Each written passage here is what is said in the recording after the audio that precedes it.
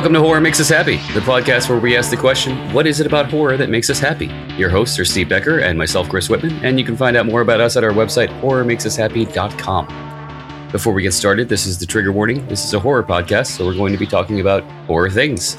Go figure. But yeah, that could involve sensitive subjects such as child abuse, rape, F-bombs, bad things.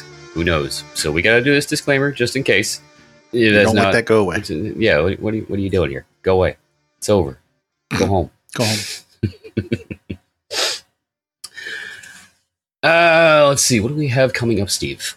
Well, we've still got like 10, 12 people on the calendar because people keep getting added. So not going to go through that. But I think a director, an actor, mostly authors right now for our stuff that's going on. So Chris's webcomic Pieces is at piecesofflesh.com. It is a horror-themed webcomic about a clan of not necrotic, necromantic cannibals. Is that accurate? Yeah. My book, A Guide to the Recovery Toolbox, is available all kinds of different places. If you're starting into recovery, that's a good field resource guide. It's not really like a self-help book in the normal sense. It's meant as a field guide to introduce you to about 80 of the tools that I learned through 12-step and therapy and stuff like that. Basically get you up to speed on a lot of the phrases that you'll hear so that you can start learning what you need to learn a lot faster. Patreon, we are pushing for supporters. The lowest entry level is $2 a month. We release 2 episodes a month, so that's like $1 per episode. It's a good deal. That's I mean, you can't even buy a pack of gum for $1 anymore. Mainly what we want to do right now is, if we can hire somebody to help us with the editing. I mean, editing can take 6-10 hours for some episodes, and that's a lot of time. We'd rather produce more content. So yeah. I think that's good enough for now. Today's guest, Mr. Brian Keene, author. Thank you for joining us. We talked earlier about this. The things you're probably best known that the audience would know you for are 3 different series. You've got The Rising, Earthworm Gods, and The Lost Level. And I'm aware you also have a podcast. Exactly. Yeah. Well, I mean, I've written, almost 60 books at this point. Nice. Plus, various comic books for Marvel and DC and others, and several podcasts over the years. So it's neat. I'm at the point where people know me for different things, and they'll come to the signing, and the adult who's been reading me since high school knows me for something, and their kid who is maybe 12 or 13 or 14 knows me for something completely different. So that's kind of neat. No, that's good. Keeps it spread out that way. That's cool. Mm-hmm. Cool. Well, thank you for joining us. Absolutely. I know we talked a little bit about the gist of what we do here. Basically, we break it into like 4 segments. It's we talk about your childhood, teenage years, and adulthood, about what you were a fan of more than your body of work. And then at the end, we see if we can identify any common themes that have cropped up and see if it says anything to, speaks to something personal that you get out of horror. And the goal is, obviously short term, anybody who listens to this who's a fan of your work can potentially get to know you a little bit better. And long term, if we do this with enough people, maybe we might start seeing some trends that tell us something interesting about the horror community as a whole. But that said, it's not meant to be a therapy session. So if there's any question you don't want to answer, you just say pass and we'll move on. Right. But starting with childhood, what are some of your earliest memories of scary things? My very first, the earliest scary thing, and the thing that put me on my path as a creator, it was the comic books of the 1970s. Okay. DC Comics had a lot of great horror titles like Ghosts and Weird War and House of Secrets, House of Mystery. But Marvel had some amazing stuff too, particularly what Steve Gerber was doing with titles like The Man-Thing and the Defenders. Defenders was ostensibly a superhero book, but having Doctor Strange as the team leader, 90% of the threats they faced were supernatural or monsters or the occult. So, I was 6, 7, 8 years old, just devouring that stuff. And I have a distinct memory of being 8 years old and reading an issue of the Defenders. And what I would do is I would get a dictionary out and look up the words I didn't know.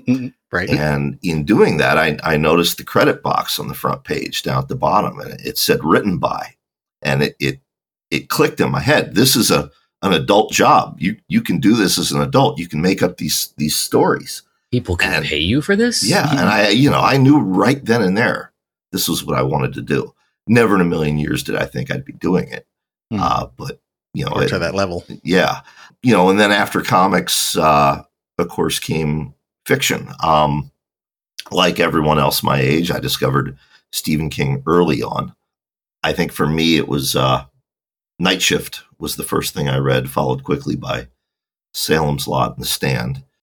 And, from Steve, it led me to others who were prominent at the time. F. Paul Wilson and Robert R. McCammon and Dean Koontz, of course. And then working my way back through who came before them. Ramsey Campbell, Brian Lumley, H.P. Lovecraft, Richard Matheson, Robert Bloch. So, by my teenage years, I was well steeped in horror fiction, horror films. Movies were a little tougher to come by. You had to rely on whatever television. Whatever your local TV host was showing on a Saturday night. Mm-hmm. But by the time I was in high school, video stores were a thing. So, then I got to start seeing a lot of cool stuff. How old were you when you read The Stand? It's a pretty long one. First time I read The Stand, I think I was 11. And I've reread it every year since then. In fact, starting on January 1st and ending on June 2nd. No, I blow through it in about a month now. But what's interesting and what I've shared with folks is it's kind of like the Bible. My grandmother is 98 years old, reads her Bible every day. She's been reading it her whole life, and she swears there are still things she discovers every time, right? The Stand is like that for me. Every time I read it, there are still new angles that I pick up on or new things I didn't notice before. In fact, several years ago, I was in a pretty bad accident. I got burned, 3rd-degree burns on my arm and 2nd-degree on my face and head. And I was in the burn ward for a couple weeks. And my wife, she said, "What can I bring you?" And I said, The Stand. Yeah, bring me The Stand. Cool. Let's see. So it's kind of funny when you mentioned the DC and Marvel comics. I also grew up reading comics. I had some relatives that moved away, and when they did that, my older cousins had left me their comic book collection. So I spent a lot of time poring over those. I was surprised you didn't bring up either. I think it was Strange Tales or The Witching Hour. Witching Hour, I loved Witching Hour. In fact, that was the first horror comic that genuinely scared me. I don't remember the issue number, but the cover has a skeleton driving a bus, and these parents are sending their kid off to summer camp. And the story itself, the summer camp was run by this satanic cult. And I remember that just scared the crap out of me as a kid. It's funny because that reminds me of a scene in Chris's webcomic, actually. They take over a summer camp. Yeah. Let's see. Did you participate in Halloween as a kid? Yeah. I mean, rural Pennsylvania, small town Pennsylvania in the 70s, Halloween and Christmas were your participation was sort of required. By 4th grade, I was all in. I remember I wanted my mother to help me make a headless horseman costume. So she enlisted my dad to cut a piece of wood, and we put that on top of my head, painted it black with, red like blood, and then wore like this spandex shirt over top of it. So it looked like I had no head. Right. So yeah, I was big into Halloween. I liked trick-or-treating up until around maybe the time I was 10. And then I got more into the tricking part of it.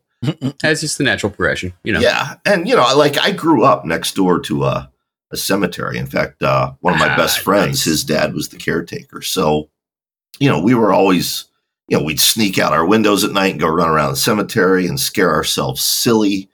So yeah, I was steeped in it. By 10 or 11, I was addicted to the thrill that comes with the horror genre, be it watching Phantasm late at night on a Saturday night on a little black and white TV in my room, or be it that issue of The Witching Hour that we mentioned, or some of those stories in King's Night Shift. I loved the thrill I got from those, and it's something. It's a love that has never left me. I still love feeling that way.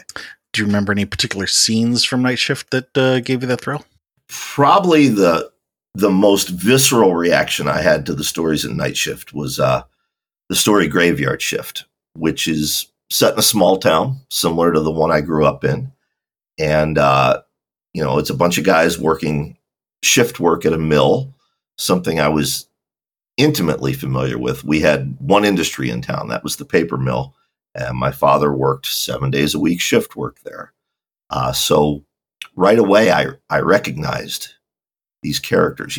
Marvel and DC Comics, for all their magic and wonder, they were usually set in the city, in urban environments. You didn't see a lot of small town stuff, particularly in the superhero comics. For some reason, everybody in the Marvel universe lived in New York City in the 70s. Because that's where the writers lived. Yeah, but with King, it was the world outside my door. So Graveyard Shift just scared the crap out of me. They're in this mill, and there's these mutant rats, and that really sparked a visceral reaction in little Brian. What about Phantasm? Phantasm, absolutely. I've told Don Coscarelli this. I've shared this with him. Phantasm hit me at the perfect time. I was the same age as the protagonist, Michael. I had the same jeans jacket. I had the same dirt bike. I didn't have an older brother, but there was an older kid in the neighborhood who I idolized, who drove that kind of car. I was about to say, did you grow up later and drive a Barracuda? No, it was Reggie that had a Barracuda. The older kid, had one. And, like I said, growing up next door to a cemetery, we would play there all the time. And of course, that's where the majority of Phantasm takes place, is in the cemetery. So that really, really hit me. It's a formative influence.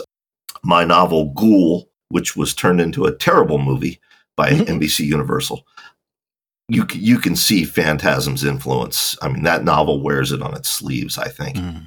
So yeah, that's one that has always stayed with me, and I love the whole series. I know there's a lot of crap out there on the internet about the fifth and final movie. Well, for the budget they had for what was ostensibly supposed to originally be a web series, I thought they did a great job, and I think story-wise, it's a beautiful ending. I'm not ashamed to admit. Yeah, I like the ambiguity at the end. A lot of people are pissed off about that, but no, it adds a whole new layer to it. Exactly. I wept at the end of that. I rarely weep at movies. Wow. Big Fish, Saving Private Ryan. There's a couple, but yeah, Phantasm 5, Ravager. I wept at the end. Yeah. Two of the things that you've mentioned here, Phantasm and Night Shift, there's a lot of identification, shall we say? Oh, yeah. Doctor Strange, I'm thinking that's a bit of a stretch to say identification.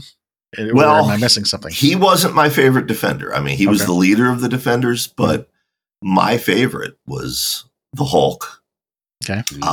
And later on, when he joined the team, Damian Hellstrom, the son of Satan. Okay. I really dug that character.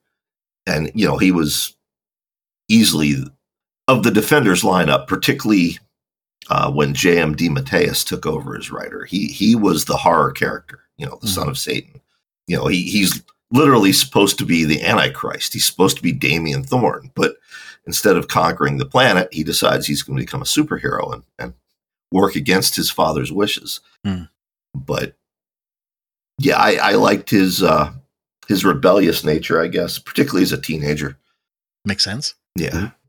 And now that we're talking about it and I'm thinking about it, as a teenager, the comic characters I was most attracted to were the ones who weren't necessarily in New York City and who weren't necessarily fighting these global threats. They were fighting for the little people. Swamp Thing, during Alan Moore's run. Daredevil. Now, you could say, yeah, Daredevil's in New York City, but he's down in Hell's Kitchen Right. fighting for the little people. So there's definitely a lot of that. So we've already uncovered one thing here. Let's see if it continues. Because, that's the interesting thing about these calls is sometimes you go in one direction and you think you get something, and then it turns out later that there's like 4 other things, and you got to go, okay, what are we looking at here? Yep. So your next door neighbor who lived in the cemetery, one potential, was he also a fan of horror, or, No. or did you have anybody else in the family or friends group who were? Not in the family. I had a buddy of mine who was a big horror fan. So, we would swap Stephen King books and F. Paul Wilson books. And he wasn't so much in the comics. That was more my forte. But, we would trade off stuff. Most of the kids were into horror movies. So, I did have that in common with everybody. But as far as reading, other than that one buddy I mentioned, I was pretty much alone in that regard. Most of my friends were into sports and collecting baseball cards. They thought it was weird that I would collect these comic books. As we got older, they continued being into sports and hunting. My old man took me hunting, and I brought along a stack of comic books because I've bored exactly. tears. You got to do something out there. Yeah. Summer vacation, it was common for me to head out into the woods or, head to a clubhouse and just sit there and read all day. Mm-hmm. I have a beautiful memory being 11 years old and working my way through The Hobbit and The Lord of the Rings one summer in the middle of the woods. And it was like I was reading those books in Middle Earth. Nice. You know what I mean? That may have answered one of our future questions that we'll get to here in a second. Okay. I'm going to ask 2 questions sort of as a pair. I'll start with the negative one first so we can end on the positive.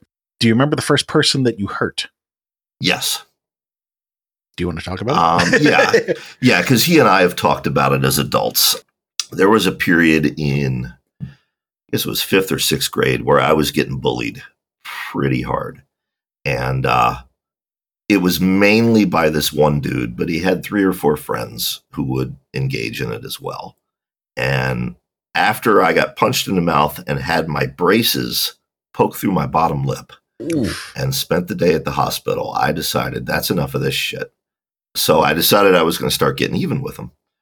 And the first thing I did is, my first day back at school, the principal calls me and the main bully to the office, and the main bully starts crying while we're waiting. And I'm like, what's wrong with you? Oh, my dad will kill me. You have to say you started the fight. And I said, all right, well, then you got to give me your comic book collection. So nice. So I went in, I told the principal, yeah, I started the fight. Principal clearly didn't believe me, but what could he do? We got out, and I told the bully, I said, I want that comic collection, or I'm going to go in and tell him the truth. The next day he showed up with his father, a box of comic books. But the second kid, it was one of these guys who hung around with him. And in art class, I went up behind him. Now, keep in mind, it's 5th grade, folks, and I feel guilty enough. I don't need you tearing me apart on Twitter about this, but I went up behind him and I boxed his ears. And what I didn't understand in 5th grade is you can burst somebody's eardrums doing that. Mm-hmm. So this bully is immediately reduced to tears, and I felt terrible. And I ran away from the school, and I'll never forget the one teacher, Miss Shorter. She was my English teacher. She got in her car and she came and she tracked me down. Oh, wow. And I apologized to the guy as a kid, but we had our 25th high school reunion a ways back, and he was there, and I pulled him aside, and he'd forgotten about it. He had completely forgotten about it. I had carried that guilt with me, that weight with me all those years. He'd completely forgotten about it. So it was all good, I guess, as they say, but I still feel guilty. So yeah, I remember the first person I hurt. Do you remember the first person you helped? Yeah. Her name was, I'm not sure I can use her name on the air. Okay. She likes her privacy, but yeah, she fell and skinned her knee. I think we were in 1st grade, and I helped her into the classroom and got the teacher to take care of her. So I'm grinning as I say it. She was one of those little childhood crushes, you know. But yeah, I remember helping her. Nice. And you know, that's my wife, author Mary San Giovanni, has pointed out what we just discussed there is pretty much my entire life. I have guilt for a lot of the things I've done in the past, but I grew up reading comic books. So she says I have this hero complex where I'm trying to write my ledger, so to speak. You know, I'm on the board of directors for a major charity, a major horror charity, Scares That Care. I bend over backwards to help people in an industry, sometimes at a detriment to myself and my own mental health. And she says it's all based on those comic books I read as a kid. That, you know, I don't know how not to help people, but I feel guilty at the same time. So I don't know if she's right about that or not. You guys can decide by the end of this episode, I guess. It's kind of funny. I feel like sometimes I do the reverse. I definitely also have a very strong guilt complex at times too, but I also was raised to, how can I say this? My grandfather passed away before I was born, but he was the deacon of our church and my grandmother was the head lector. And they both had businesses where they were hairdressers and barbers, which are very dependent on the community for their livelihood. And so my grandmother was very, very, very anal about don't make any waves, don't fight, don't cause a scene, like none of that.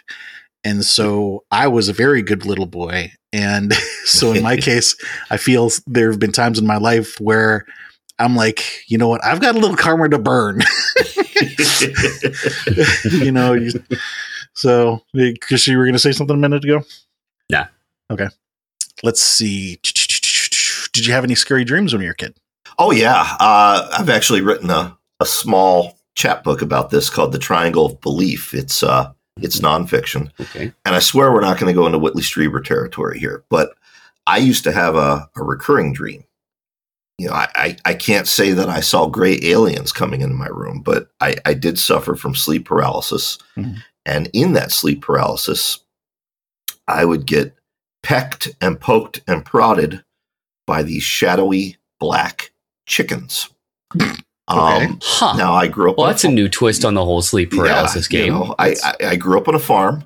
Okay. So I was exposed to chickens. Mm-hmm. As an adult, I had the opportunity to meet one of the researchers who worked on the first actual scientific study of this whole alien abduction sleep paralysis thing. You know, to see what the psychological cause was for this shared thing that so many people were experiencing. And she told me that one of the things they discovered early on in the study is that children would often, they're so terrified, they would come up with a mask animal to make the experience seem more normal. Owls were reported, different animals. So for growing up on a farm, you know, having chickens, I don't know, maybe these dreams stopped when I became an adult, and I always chalked them up to, they were just, you know, they were night terrors. It was some weird thing. But it unnerved me that both of my sons experienced similar dreams as children and saw similar animals that I did. I can't explain it.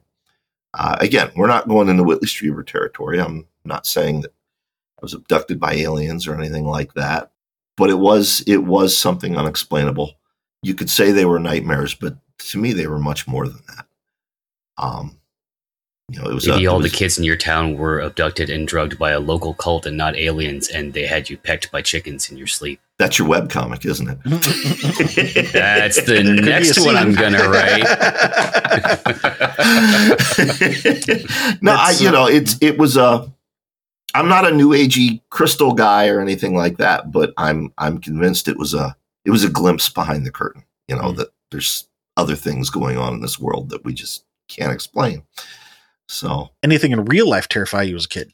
Oh yeah, I had a deep and abiding loathing of snakes. I still do as an adult. Okay, Indy. Yeah. I mean, and this was before Indiana Jones, but yeah, I don't know why. I wasn't startled by one as a young child or anything. From birth, I have a somewhere back in the primordial lizard part of my brain. I have a not even a fear, just a hatred of snakes. Okay. Is it a subconscious religious thing? Who knows? I don't know. Actual fears.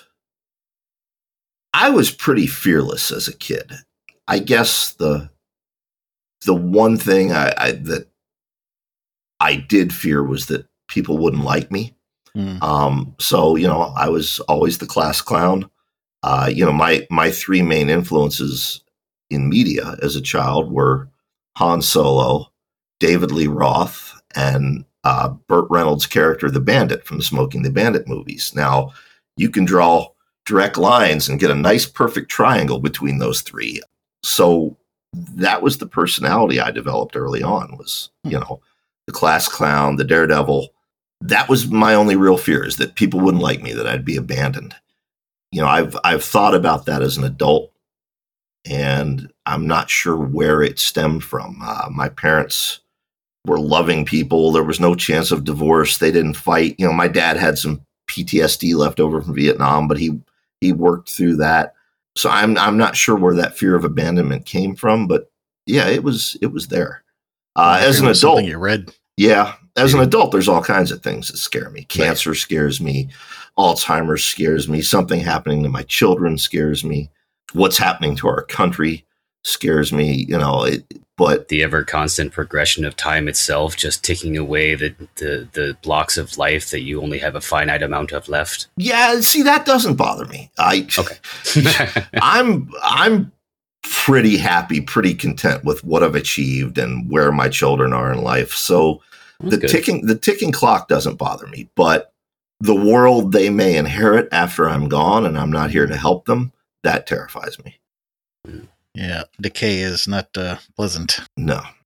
So the one that you probably already answered, flipping around that last question of any fears in childhood, of like real life fears, the next question would be, were there any times in your childhood where you felt completely calm or safe or bliss?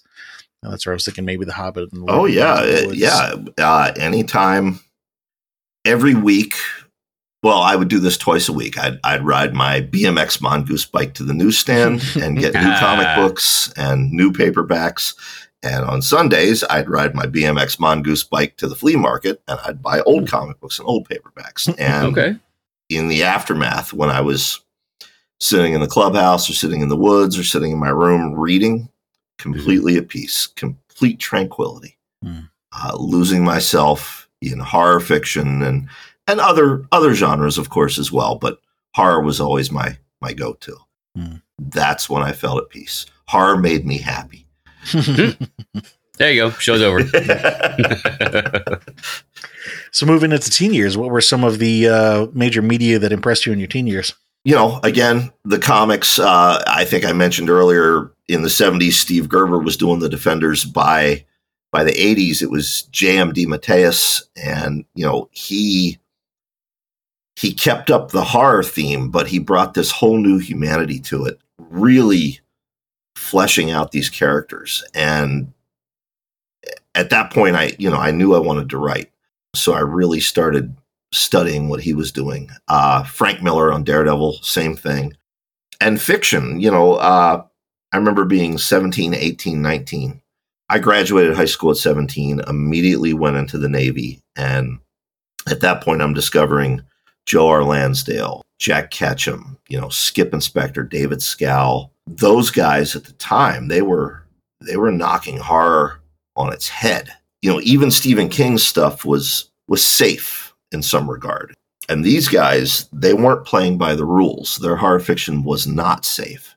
So that really grabbed my attention.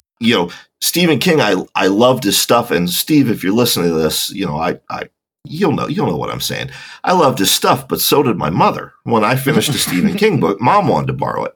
She wasn't borrowing, Skip Inspector's The Light at the End or David Scow's The Kill Riff, though, So movie-wise, as I said, by then, video stores were a thing. So it's Evil Dead 2 and all this stuff that never played at the theater in town, or that, was R-rated at the time. You couldn't get in to see it. I remember having just a huge reaction to Evil Dead 2, watching it on VHS. Laugh out loud, funny, over the top gore, and some genuinely scary moments. Yeah, Raimi's good like that. Yeah, it's a good mixture of both the comedy, yet it's not too comedic where you just let down your defenses. Exactly. Whatever. It was this balancing act that I don't think he ever gets the credit for that he deserves. I recognize it. Yeah. I recognize you, Sam Raimi. Please be on our show. we see you, Sam. You are heard. But yeah, a lot of indie stuff and low budget stuff like that. So. You mentioned Skip Inspector, the light at the end. Was there a particular scene in that book that stood out to you? Not that one, but one of their follow-ups, The Cleanup, which was basically Charles Bronson's death wish with superpowers. It was M. Night Shyamalan's, what was the one he did with Bruce Willis? Unbreakable? Yes. Yeah, it was Unbreakable years before Unbreakable was ever made. And the guy basically... He's a vigilante. He's going to clean up the city streets, but he becomes a monster in the process. That one was it was so violent, and the way they painted that canvas with just words. We talked about Evil Dead 2. The blood and the violence and the gore, they're there on display. Your brain doesn't have to fill in the details. Mm-hmm. With fiction, with prose, your brain is doing all the work. And Skip Inspector were brilliant with that. Not to get off on a tangent, but I always bring up Survivor by my best friend in the world, J.F. Gonzalez, who's no longer with us. But Survivor is often held up by critics and historians as one of the most extreme horror novels ever written, and it is. But there's a scene in that book where everybody thinks that he described in detail the death of this infant, and he did not. He breaks the scene, takes you away from it to something else, and then comes back, and the infant is dead. And when you point that out to people that no, he never describes the death of the infant, your brain filled those details in. They're shocked. That's something that is unique to prose fiction. And as a teenager, I was definitely keying in on that with those guys, and Richard Lehman, of course, early efforts by Edward Lee. It was a whole new level of horror fiction. So what I think you're talking about there potentially might start touching on something that does come up in some of these calls, which is that once someone becomes a creator or decides that this is what they want to do for a living, then they start focusing on, and you already mentioned this earlier, that starting to focus on how to do what you do. And there starts to become an interest in the auteur part of it. Exactly, yeah. Which is good. However, my gut tells me that's a different thing, if you know what I mean. Oh, yeah. And so I'm wondering if there was anything in your teenage years that you experienced that was that gut level, I love this, or I'm afraid of this, that didn't relate to the auteur part of it. Do you know what I'm saying? I don't think I had anything like that, really. Okay. I mean, not every question's going to land. Yeah, I mean, like I remember, I guess the closest I came was when I was in high school.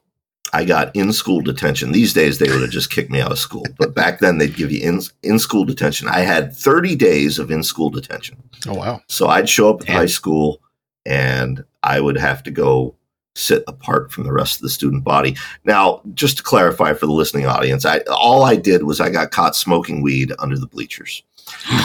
You deviant. Yeah. But so I had a copy of Dark Forces. It was an anthology by Kirby McCauley. And the very first story in it is The Mist by Stephen King. Mm. And I would get all my classwork finished in the first hour. And I still have 6 more hours to sit there by myself. Mm-hmm. And you can do whatever you want. So I wrote The Mist out by hand because I wanted to see what it felt like to write The Mist. And when I was done, I started my own novel, which was called Satan's Mist. And it was basically the plot of The Mist, but it was in my town. And then I started using everybody I knew as characters in the book. And I immediately felt very guilty about what I was doing to them. And I worried, oh my God, what if someone found this? They'd think I really wanted this to happen.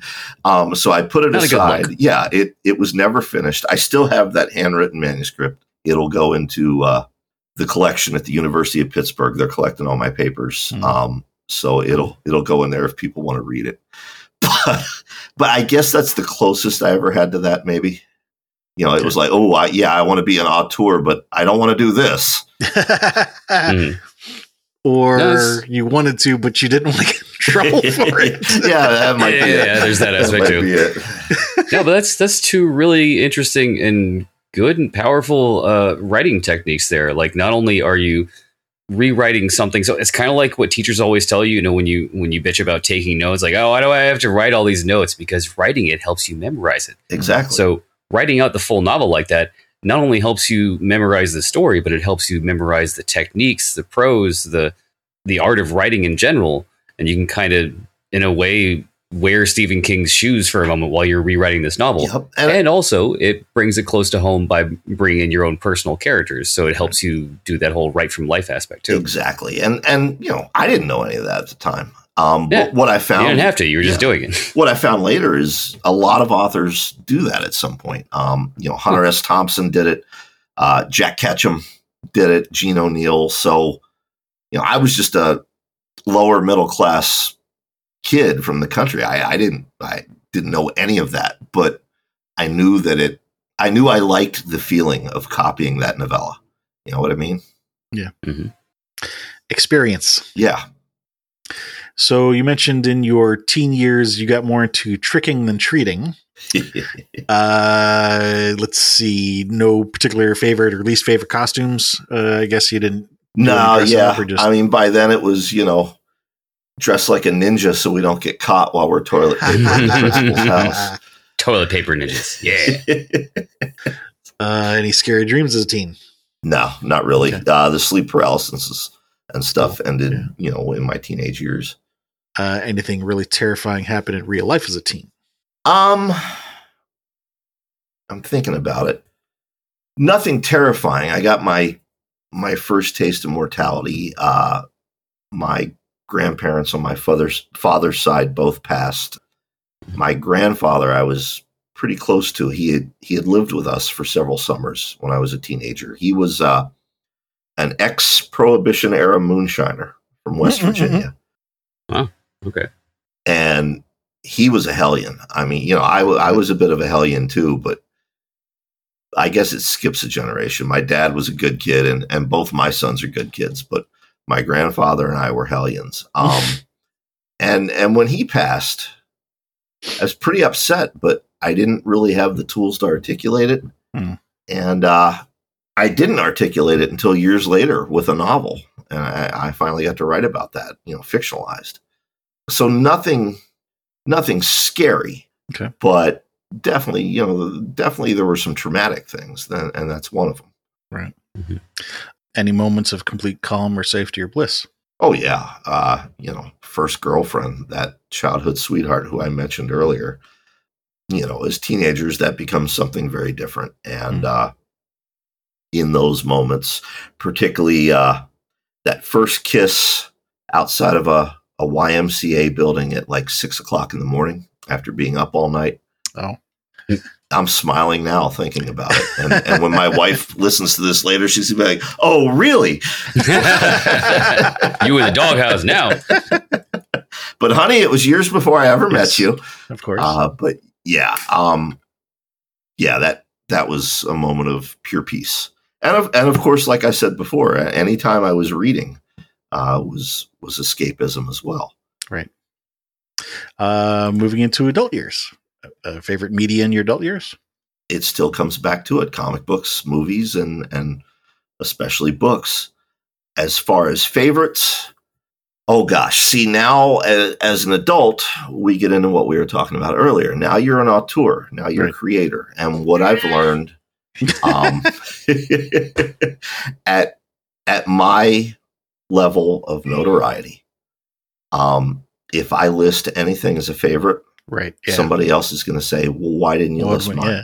Yeah. So I'm hesitant to do that. But I read voraciously. I put out a newsletter every Sunday. It's free. It doesn't cost anything. And I always list in there what I'm reading. And if I enjoy it, I'll say a few good words about it. But I do find that I'll be 56 next month. And I do find that I'm not as enamored with new horror films the way I used to be. It has to be particularly good to get my attention. Now, there are filmmakers like Jed Shepard or Justin Benson and Aaron Moorhead that, I stand them hard. Anything they put out, I'll watch. Or there's an Asian film called The Sadness. I don't know if any of you have seen it. Yes. It's basically the Cross the movie. Yeah. I was sent to an interview with the filmmaker. He listed the Crossed, the comic book, and my novel, The Complex, as two big influences. And I see it, and I'm honored by that. Yeah. I loved that film. But I do find when it comes to film these days, I tend to go through Shudder and see what's available, and then go pick a different genre somewhere else. And I'm not sure why that is. Yeah. But fiction, I still heavily read the genre. Of course, part of that is from a business sense. You want to see what your peers are doing. You want to see what's going on. Right. But part of it is still for pleasure. And my main hobby these days is rebuilding that comic book collection I had as a kid. So nice. Yeah. The avoidance, shall we say, I think that might very possibly could tie into something that we've talked about on the show before. In my case, I related to music in that, as a kid, there are certain songs that you hear that really hit on a particular emotion. And then that song becomes tied to that emotion for you. And then later in life, you hear other songs that relate to that emotion, and they don't have the same impact because, as Chris had said at the time, the seat's taken. You've already got something in that spot, and it's hard for something else to kick it out of its place. And it's possible that you might be feeling similar things in terms of the horror genre. Yeah, I think that's definitely a possibility. Yeah. Going back to the conversation about things that came to mind in your adult years of what media you liked. Yeah, we understand that there's a lot of stuff, and also the politics involved potentially, but usually, from a psychological standpoint, and hopefully the listeners would understand this as well, that the first things that come to mind often come to mind for a reason. Yeah. And so let's talk about The Sadness. You mentioned that there were things about that you liked. Can you think of any one thing that really stood out to you? I mean, I liked that it absolutely pulled no punches. It was not safe. It didn't play by the rules. I liked just that frenetic pace about it. It's the same thing. You know what? I will list one of my peers, Brian Smith. Anytime Brian puts a novel out, I immediately stop whatever else I'm reading and I read that. And I read Brian's stuff for the same reason that I like The Sadness. He doesn't play by the rules. He does not pull his punches. He and I wrote one novel together, Suburban Gothic, and it's the most violent, breakneck thing I think either one of us have ever written. And I think wasn't adapted into a film, was it? Not officially, but yeah, there certainly is a film that seems to borrow heavily from Suburban Gothic now, isn't there? Yeah. I mean, that definitely perked my ears up. Richard Bate Jr. is one of my favorite directors. Yeah. Love all of his films, but your description of the book does not sound like the film. Yeah. A little bit more serious. Yeah. Like. But, I think the reason the book turned out the way it did is because Brian and I were trying to one up each other. Mm-hmm. He's a hard one to one up.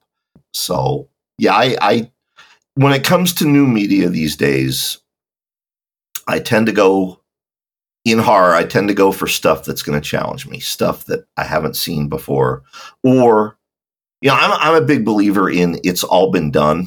What we do now is we put our own stamp, our own take on it. So I want I go to things that are an original take. You know what I mean? Everybody's done the werewolf, the zombie, the vampire. Let's see your new take on it. Mm-hmm. That'll get my attention every time. I combined ghouls and necromancy.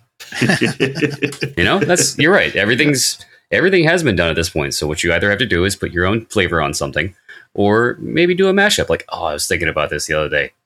So hostage kidnap horror situation, only it's people at first, and then it turns out that people are kidnapping humans for aliens. So you have your hostage kidnap situation and alien abduction. I like it. See, that's a new twist.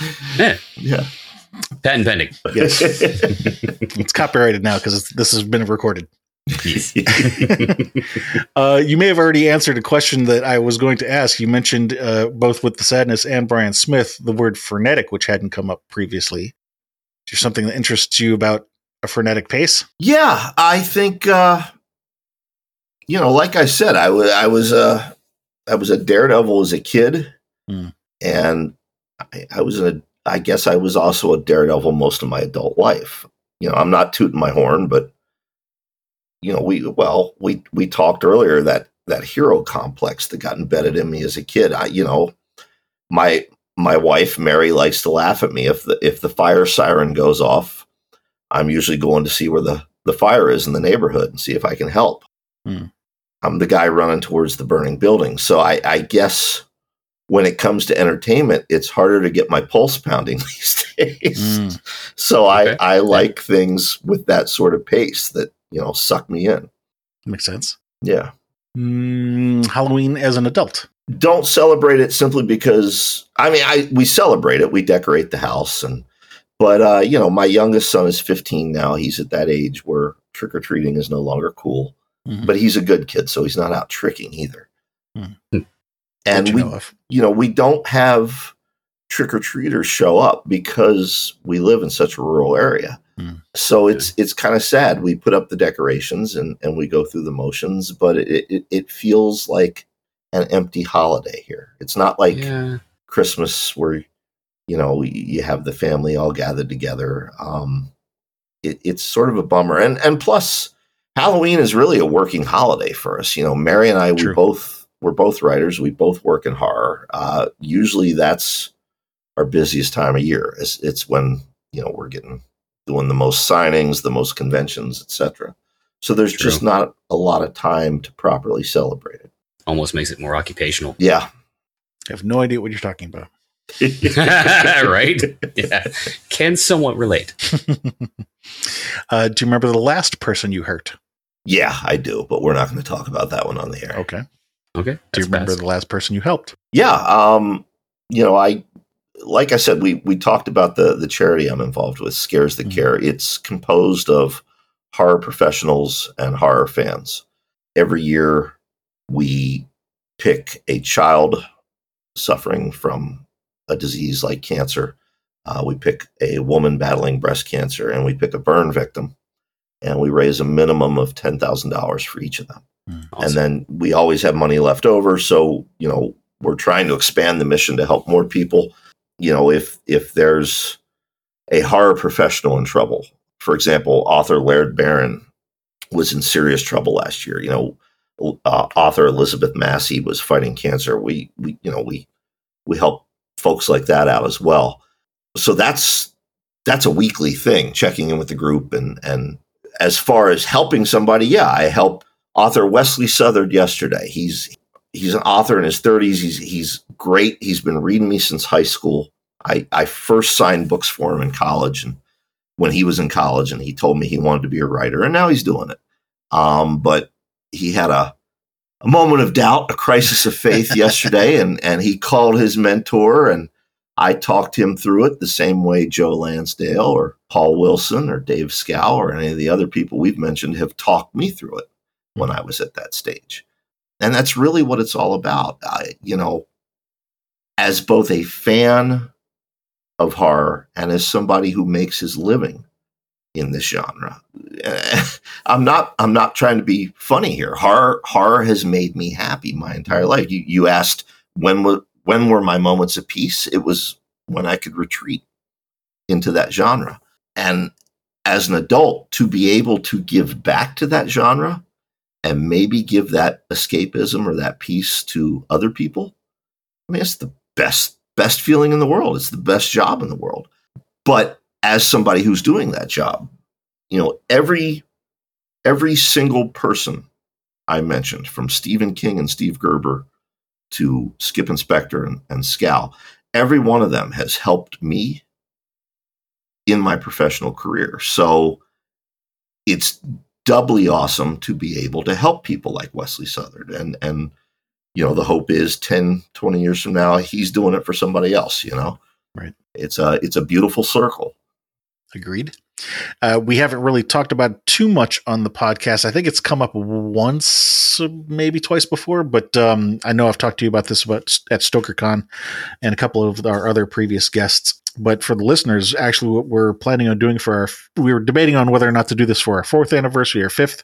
I think we're going to push it out to our 5th just so we can get more autographs. But we had a t-shirt made up with the Horror Makes Us Happy logo, and we're trying to get as many of our previous guests to sign this as we can. And then we're going to donate that to Scares the Care so that they can auction it off for their charity. And that's awesome. Yes. But thought I would put that out there because coming up towards the 5th anniversary, we'll be talking about that more and trying to get the word out there so that, people who are interested in getting these autographs on one particular item, hopefully will bid on this and raise some money for charity. And we appreciate that. And I'll tell you that's one of the things I enjoy most about being involved with Scares That Carry. It's seeing how other horror professionals support the charity. Kane Hodder, who played Jason in some of the Friday the 13th films, or Sid Haig, who's no longer with us, they would bend over backwards for this charity.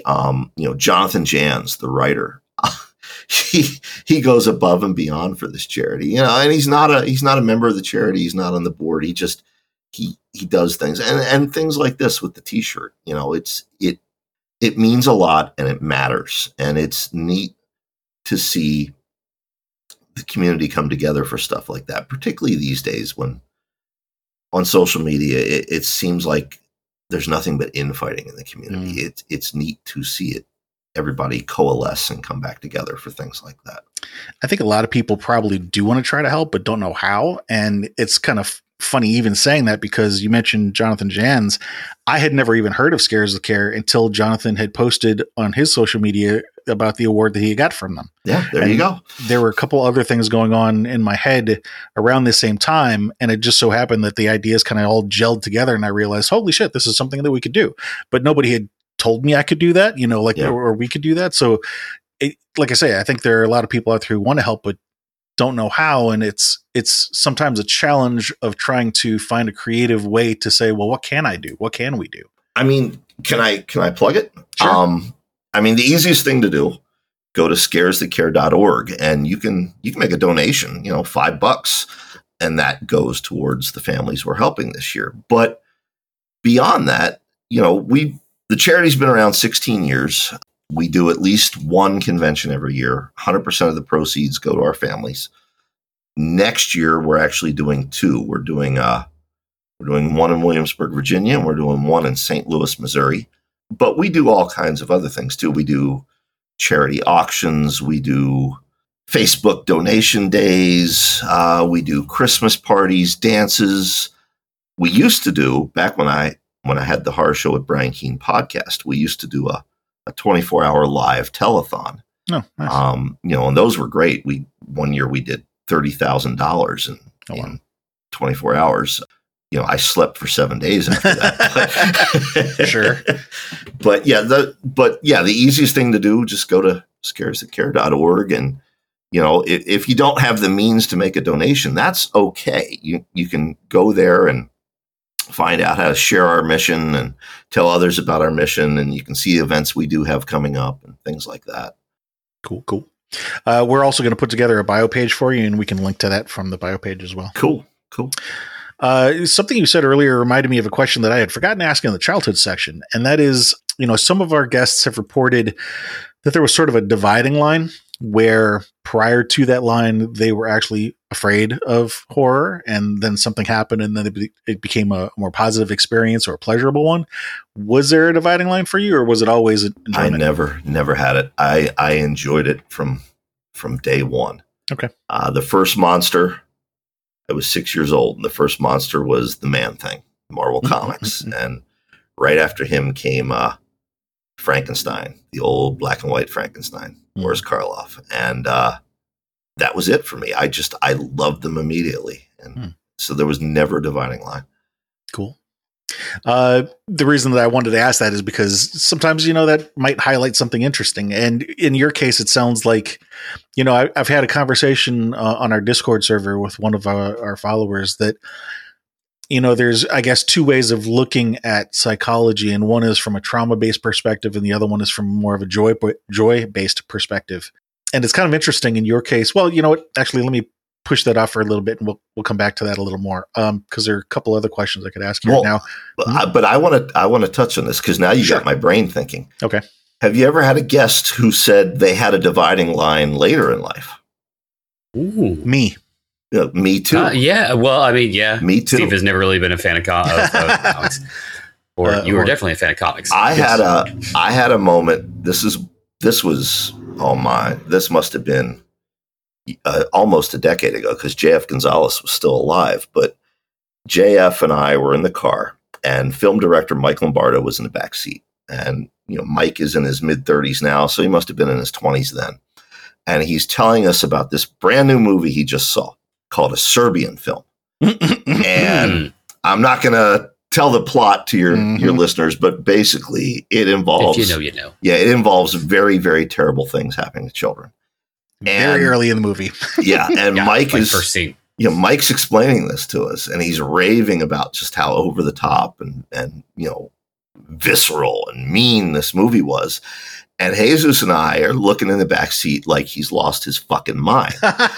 And it occurred to me during that drive, Jesus and I are older and we're both parents now. We don't want that imagery in our heads. And yet Jesus is the guy that wrote Survivor. And of course, I'd done bad things to children in books 10 years before that. So becoming parents, there was a new dividing line that didn't exist before. If we had been Mike's age, we would have probably been all over A Serbian Film. But at that stage in our life, we knew we didn't need to see it ever and never have. Okay. We have actually had that on the show a couple of times. Yeah. I thought you were talking about like the opposite, like an interest in horror later on in life. But definitely a couple of parents have expressed that, once you have a child, it changes things. You cannot watch a child get hurt or killed or just, get hurt in general. Yeah. Yeah, I thought the same as Chris. For me, I've never considered myself a horror fan, but there have been things in my adult life that after having gone through my counseling and 12-step and that kind of journey in recovery, that I have identified certain things in certain genres that do speak to me. But that didn't come until I was probably in my late 20s, early 30s. Right.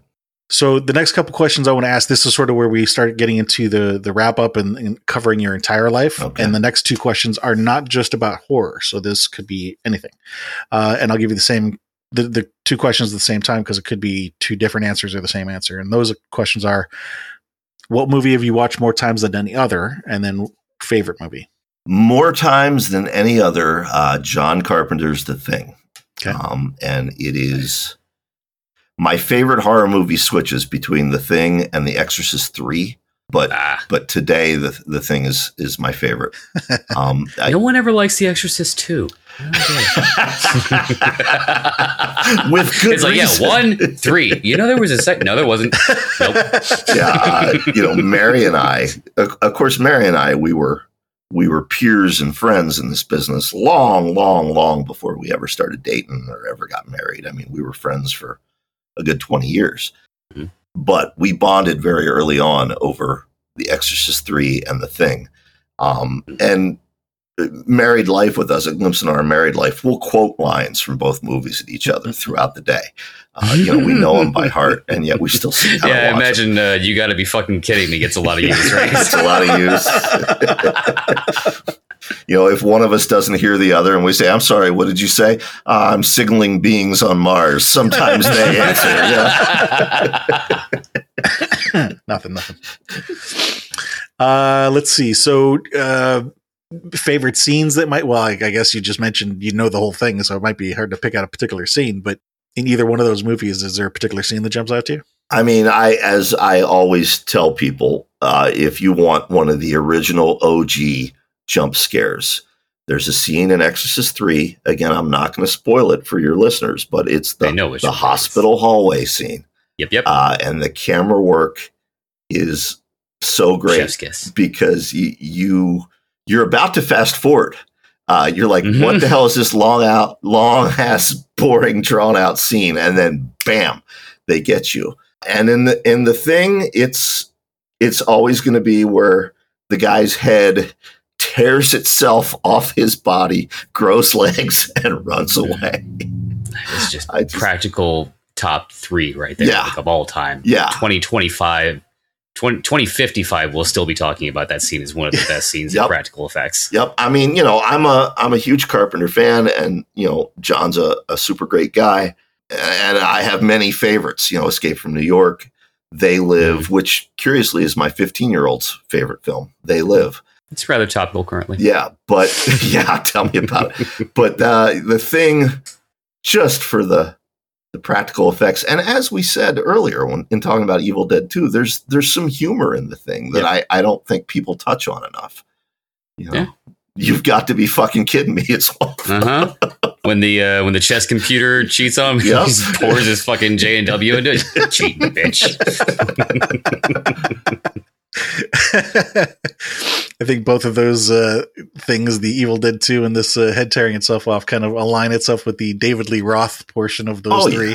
Oh, yeah. Over the top and funny, yeah. When you were talking about that, the first thing that came to mind was Hot for Teacher, the video.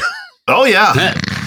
And I mean, not to get off on a whole tangent, because I know you got limited time here, but I that has not aged well. I showed it to my 15-year-old. No. That he looked at me like, really, Dad?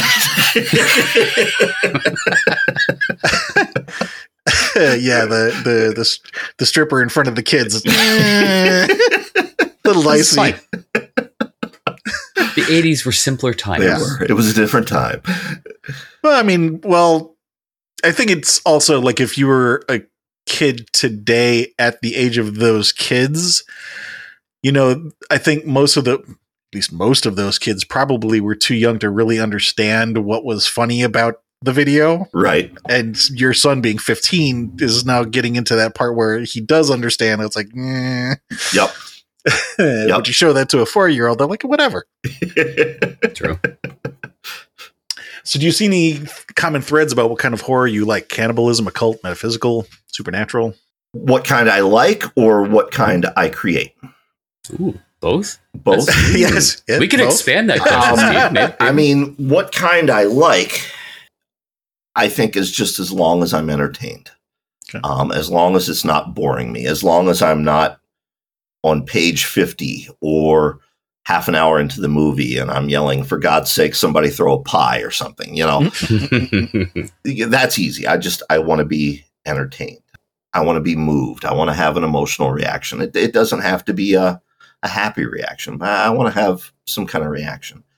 As far as a creator, I've always created from a fan's perspective. My very first novel, The Rising, was a zombie novel. And the reason I wrote a zombie novel is because nobody else was doing zombie novels. The last one to have come out was Philip Nutman's Wetwork, and there was nothing. And I thought, well, I'm going to write the kind of novel that I want to read. And I've always approached everything I've done from that perspective. What would I want to read? What would make me entertained? But I also recognize there's a deeper underlying subtext with my stuff. And again, I'm not tooting my horn because critics and reviewers have pointed this out too. I was raised on, we mentioned early in the show, Stephen King's stuff was set in a small town that I recognized, and a lot of horror before that was not. But I learned early on as a creator was how diverse my audience was.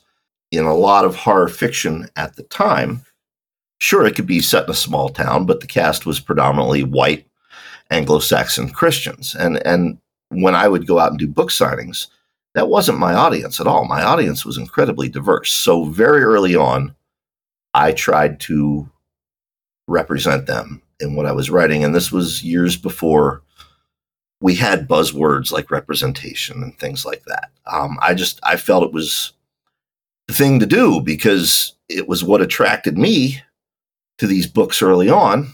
And, you know, I wanted, as a fan, I wanted to continue that experience for others. So those are definitely the through lines that I see going through it. On one level, whether I'm reading it or whether I'm writing it, it's got to be entertaining. But on another level, it has to be about real people, because that's what evokes that emotional reaction in the reader or the viewer. Right. Yeah. So it helps you identify with it. Yeah, exactly. Any emotion, really. Yeah, I mean, it's not horror, but, you know, I always point to The Sopranos. We should actively loathe Tony Soprano. He is not a good guy. You know, he does some heinous shit throughout that series, and yet we love him and we find ourselves rooting for him. That's because the writers have created this empathy for the character. You can identify with parts of him.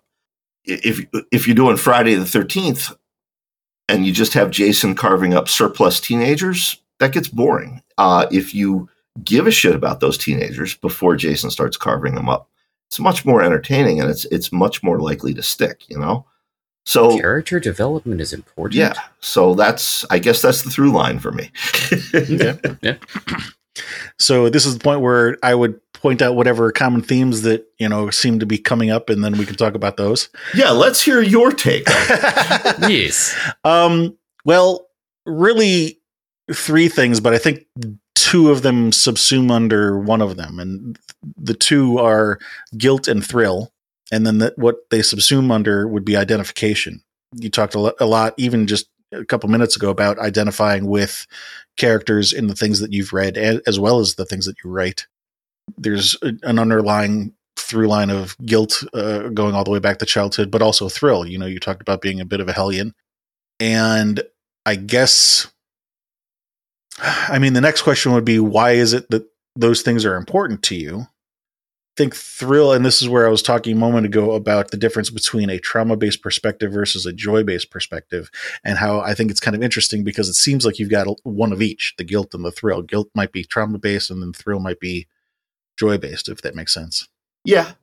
Well, I'll tell you, Steve, all the money I spent on talk therapy a few years ago, I could have just talked to you instead. Yeah, I mean, I don't know that it's trauma-based from childhood, but there's a lot of guilt there. We touched on it earlier. I don't want to interrupt you, but quickly let me say, when I say trauma-based, I don't necessarily mean that something bad happened to you, but like, I'll give you an quick example. There was something that I read, without talking about what it is. There's just something that I read or maybe saw on TV that like hit me in a really deeply emotional spot that has affected me for the rest of my life. Right. And it's not necessarily like something bad happened to me, but there can be something that's, for lack of a better word, traumatic that, you know. Yeah, Sorry, go ahead and I say mean, what no, you were gonna say. I guess there was, and you know, that was the David Lee Roth Han Solo in me earlier, trying to give you the entertaining answer. But you know, the fact is, 2 of my childhood friends were being abused at home, and you know, I said my parents were great, and my parents were great, but I also touched on my dad had some pretty bad PTSD from Vietnam, and he did. And my first 8 or 9 years were not pleasant as a result of that. So that wanting to get attention, wanting people to like me, and then once I got their attention, wanting to keep their attention, it probably all stems from that. And that ties in exactly with what you just said. And then the things that I would do to get their attention, I would sometimes feel guilty about because I went too far. Chris? And there are some critics who would say that holds true with my novels. I don't know if you heard it, but I just threw a line at Chris. I was like, Chris. Oh, yeah. Yeah. Nope. No, we don't mind. Your turn, Chris. I've never heard anything like that ever before in my life. No, it obviously makes a lot of sense once you add some of that additional context. So thank you for adding that. Yeah. So next question. Now that we've identified why some of these things are important to you, why horror? Because aren't there other genres that can touch on some of these things? And I think, again, this kind of is interesting dividing line between the guilt stuff and the thrill stuff, because yes, there are other genres that touch on the thrill stuff, maybe not so much the guilt stuff. Yeah, I agree. And I think that horror, for the most part, is more clear cut. There's good and there's evil. Now, sure, there can be shades of gray in horror, just as there can in any other genre. But at the end of the day, horror, in its purest form, is still about good versus evil, light versus dark. Some of your other genres, it's not always that clear cut. Mm-hmm. And I think that probably goes back to those early comic books, where it was the same thing, good versus evil. Yeah. Yeah. Of course, real life doesn't work that way, but right. That's why we escape into horror. Exactly. That's the idea. Yeah. It's an escape. And that's not real life. And it's personal preference too. I mean, there are other people who seek out the gray, and if you particularly preferring the clear cut, that's, like I said, just a personal preference, which is fine. Right. I mean, not to go on a political tangent, and I certainly don't want to offend any listeners or you guys, but I was actually talking about this with one of my sons the other day. You can actively think that Donald Trump is a monster. I personally think Donald Trump is a monster.